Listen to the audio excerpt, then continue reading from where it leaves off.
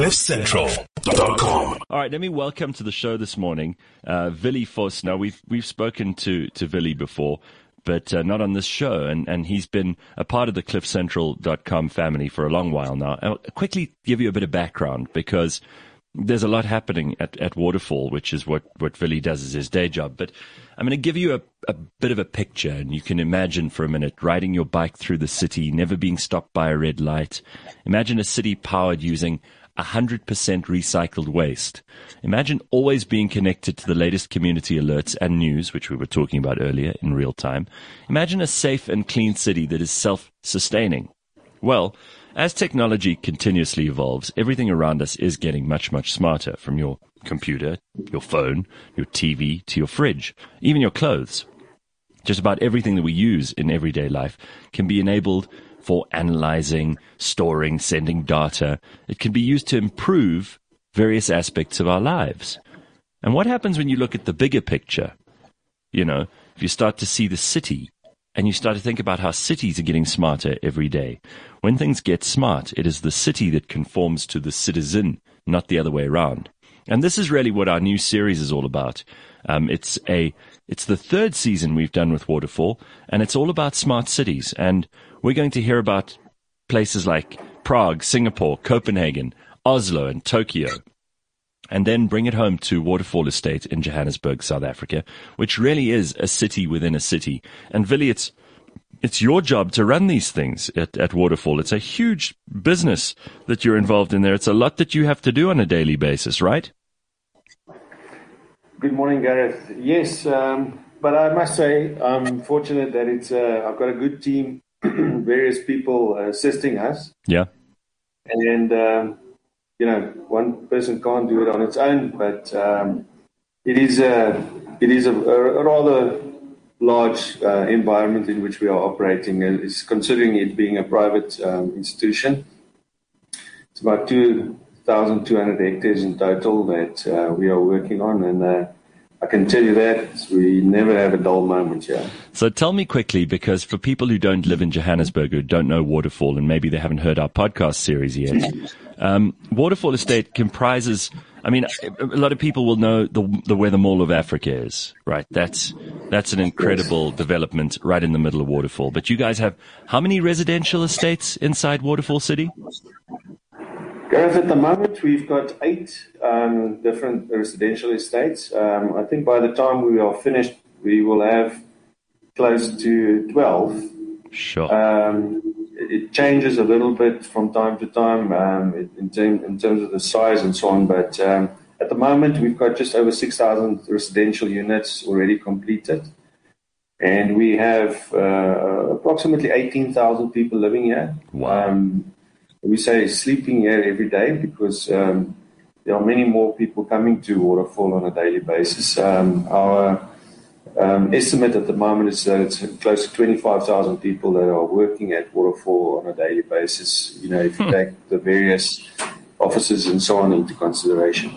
So tell me, because again, for people who are trying to imagine what this looks like, Waterfall is kind of right in the middle between Pretoria and Johannesburg. It's a huge expanse of land. It's a beautiful piece of property. I mean, there's a river that goes through it. There's shopping centers. There are hospitals. There are schools. Is it true that you don't even have to leave Waterfall City anymore? For many of the residents, they don't have to go anywhere. Like, you could send your kids to school, you could do your shopping, you could pretty much do anything. During lockdown, it must have been one of the best places to be. I must say, especially during lockdown, it was a fantastic place to be because we literally, we have just over 30 kilometers of walking trails, and we've got a mountain bike trail as well. That's now specifically Waterfall Country Estate and the Equestrian Estate, the retirement villages that have the access to that particular infrastructure. But the other estates, we also have walking trails, and the proximity to the shops are really very convenient. We do have the Waterfall Hospital on the development. Look, all the shops and other amenities are obviously open to people of the general public as well. It's not exclusively to people living at Waterfall, but if you live at Waterfall, then it is very convenient because we've got two schools, Right. Or two school groups. Let me rather put it that, because we've got the pre-primary school, the junior primary, senior primary, and usually the high school and the high school components as well. But one tertiary institution that's part of the Kiro group. Right. Stadio is what they call them. And then we have the hospital, the frail cares, the retirement villages, and then obviously the offices where most people can do, it's retail, commercial, as well as a little bit of light industrial that we have. It's perfect. And I mean, well, we've all learned how important it is to be located in a place where you can take maximum advantage of all of this stuff, and where you don't have to be traveling far distances between work and home. And I think for a lot of people, this sounds ideal. You guys have won a ton of awards, haven't you? Tell me about some of the awards that you've won. Gareth, yes, we this year, for the fourth year in a row, won the best mixed use or international mixed use development. For us, it's a real honor. This competition has been running for the last 28 years. There are a few categories, 4 main categories. There's in architecture and interior design, and then there's developments and real estate. And under the developments category, they have this mixed-use development, and we compete with various countries over the world. This year, in the last round, there were 13 countries from 6 different continents that were in the final, so to speak, and we managed to win it again. Congratulations. So, I was really, very surprised because the competition is really very strong. We compete against countries, especially in the Far East and in the Middle East. Those countries have a lot of money that they are investing in infrastructure and developments, and it's really the world's best architects and engineers and so on that are involved in it. So, well done. I think it's really cool that you are able to be internationally recognized for the work that you guys are doing at Waterfall. But I know we're doing this series with you on smart cities, and this is really one of the main reasons I wanted to talk to you this morning. Tell me about some of the stuff that is going on when it comes to urban planning, technology, the cities of the future, what they'll look like, what they'll feel like. I mean, it's hard for many of us to imagine this stuff, and you deal with it every day. What exciting things can you tell us about what the city of the future might look like? Well, just before I go there, I just want to say that, people think that when you say smart city, it's just a pie-in-the-sky type of idea, and it's only tech and so on. But smart city is also a sustainable environment. And I often say that in our country, you don't necessarily have to use only tech to become smart. You must just think smart. And it shouldn't be that difficult. But it's a combination of a number of things. It is obviously the technology, and then it's your energy resources, how you manage that. Right. In our case, we have embarked on a number of initiatives, but obviously one of the first things that I can mention is the security environment. When we compare that with other countries in the world, if you look at the type of technology that we are employing in our estates and access to office parks and so on, that is already a very sophisticated environment in which we are operating in. Right.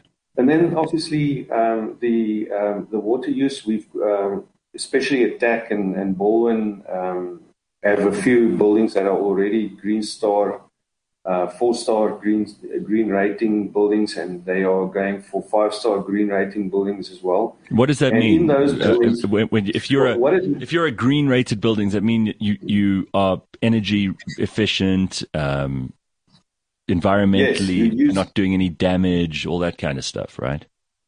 Yes. So to give you an example, in these buildings, the water usage is measured literally by on a minute by, well, it's live. So we have statistics that can show us when the peak times for water usage is, and in the evenings you can see when everyone's supposed to be out of the building if there is still water running. And that, if there is, that usually is an indication that there's a tap open, or there's something that's leaking or so. So we have managed to introduce that at quite a number of the buildings already, and we are reducing the water usage quite significantly. And over and above that, it's also the use of our landscaping. We have, in some cases, saved about 40% of our water by using indigenous plants, in the landscaping environment over the last 2 years. So that's one aspect of it. Right. Then, obviously, from an electricity point of view, it's also, again, to use technology to measure it and see how we can get as little electricity from Eskom, because we need, and we know that they need it somewhere else. So we obviously are very focused on solar energy. The Mall of Africa has already got a 4.7 MVA power plant on top of the roof of the Mall of Africa. And then various other buildings are also running off solar. I think this stuff is so cool, because we tend to think only of our own houses, but if you live in an environment where these things are the priority, it's amazing how everybody then is more aware of this stuff. They feel like they're all contributing to something which is much more advanced and evolved than if you just lived in the old suburbs. But it is interesting, like Waterfall's not that old, and you guys you've been putting this stuff in place from the very beginning. The vision must have been there from the very start, right? The idea of creating something that is world-class, something that is extraordinarily advanced in terms of its thinking. Because most places that are being built aren't thinking like you guys are. Most places are just doing things the old way. Yes, I think we were fortunate that we started, relatively recently. But I must say we had one gentleman called Clive Wheel. He unfortunately passed away a few years ago, but he was really the initiator of our initiative, the Smart City Initiative. Right.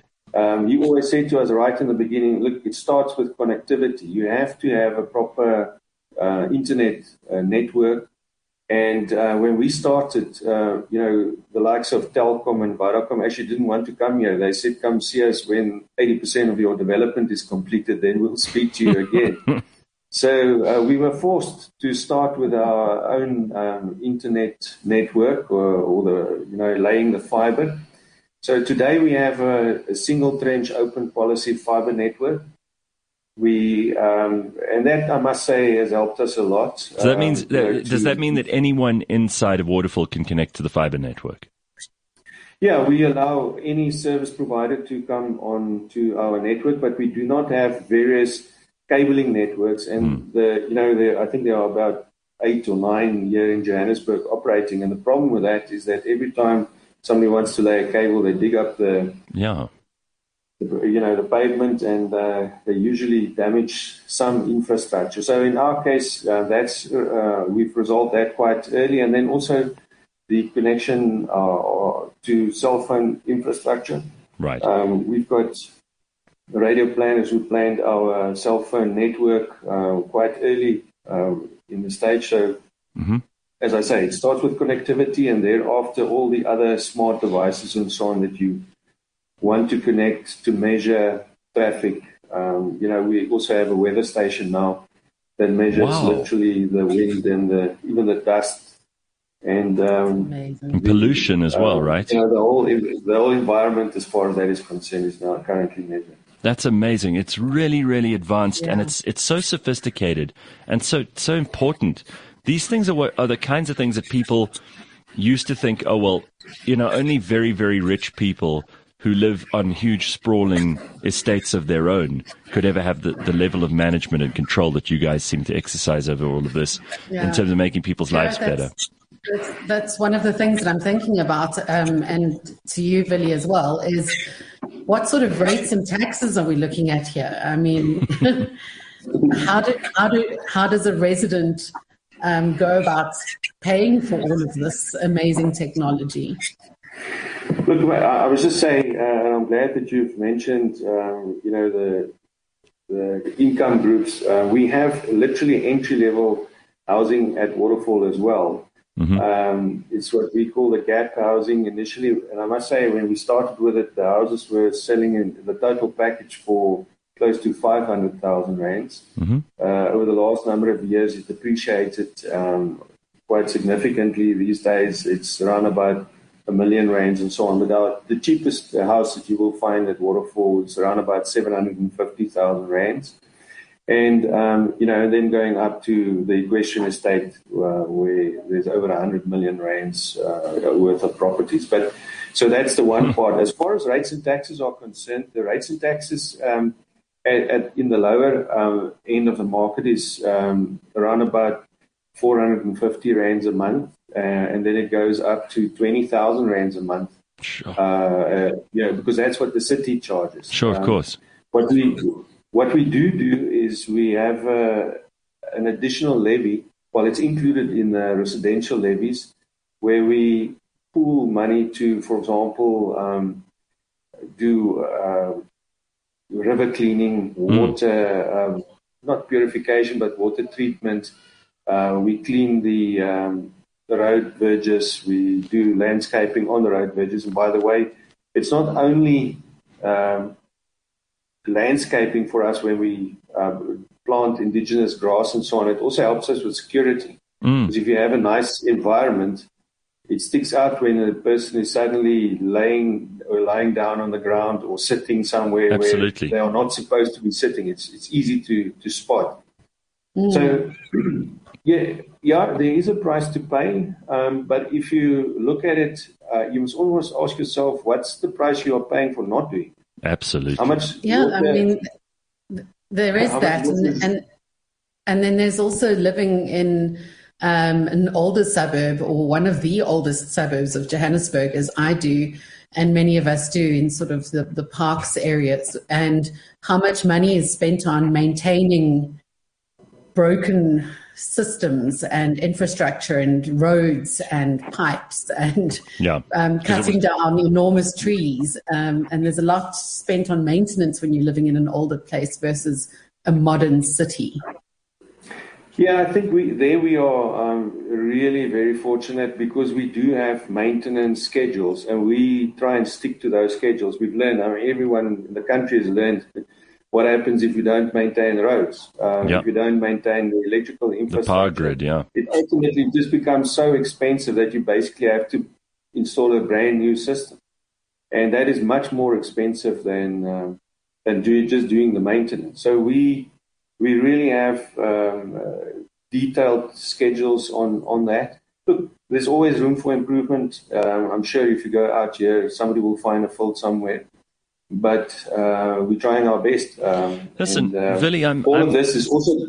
Yeah. No, sorry. I didn't mean to interrupt, but we've got a great podcast series launching with you guys, and I mean, this is another indication of just how forward-thinking Waterfall is, because you guys are doing the first season was really just for the residents, and we didn't even open it up to the public, because we thought this is a podcast series that maybe most people won't be interested in. It turned out that lots of people were. And the second season was live to everybody, and you could go and listen to it and you still can, on cliffcentral.com. And now this third season is really not just about Waterfall. It's about smart cities all over the world, and the things that cities are doing to make their infrastructure and their developments and their shopping and their lifestyle aspects so much more advanced. Tell me what made you decide to do this, because I know that you run an extremely interesting city within a city there, but there've got to be parts of it that are really interesting to you and that make you excited. Gareth, I always say to the people, it's almost criminal not to have a smart city approach, because if you have all of this technology and you can use it, and you can have smart ways of dealing with waste and energy management, you should be doing it. In Johannesburg, I'm told, and I might be wrong, but I'm pretty sure that it's at least 30% of the water that's leaking every single year. Now, if that is the case, then why not having proper things in place that can measure the use of water?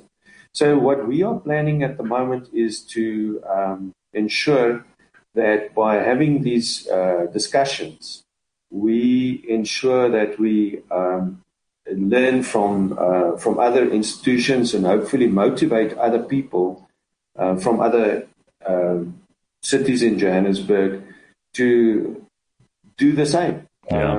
And we work together. The more we work together, the easier it becomes. Sure. When the president says he's planning a smart city, everyone thinks that it's a pie in the sky, but it's already happening. It doesn't have to be a pie in the sky. It's already happening here in Africa. People think that because we're from Africa, we can't do these things, but we certainly can. Well, you guys are leading the way, and I'm really pleased we got to speak to you this morning. And you will be pleased to know that our new season is already underway with Waterfall, and you can find out more by going to cliffcentral.com. Vili, it's really good to see you. Thank you. Thank you, Gareth. cliffcentral.com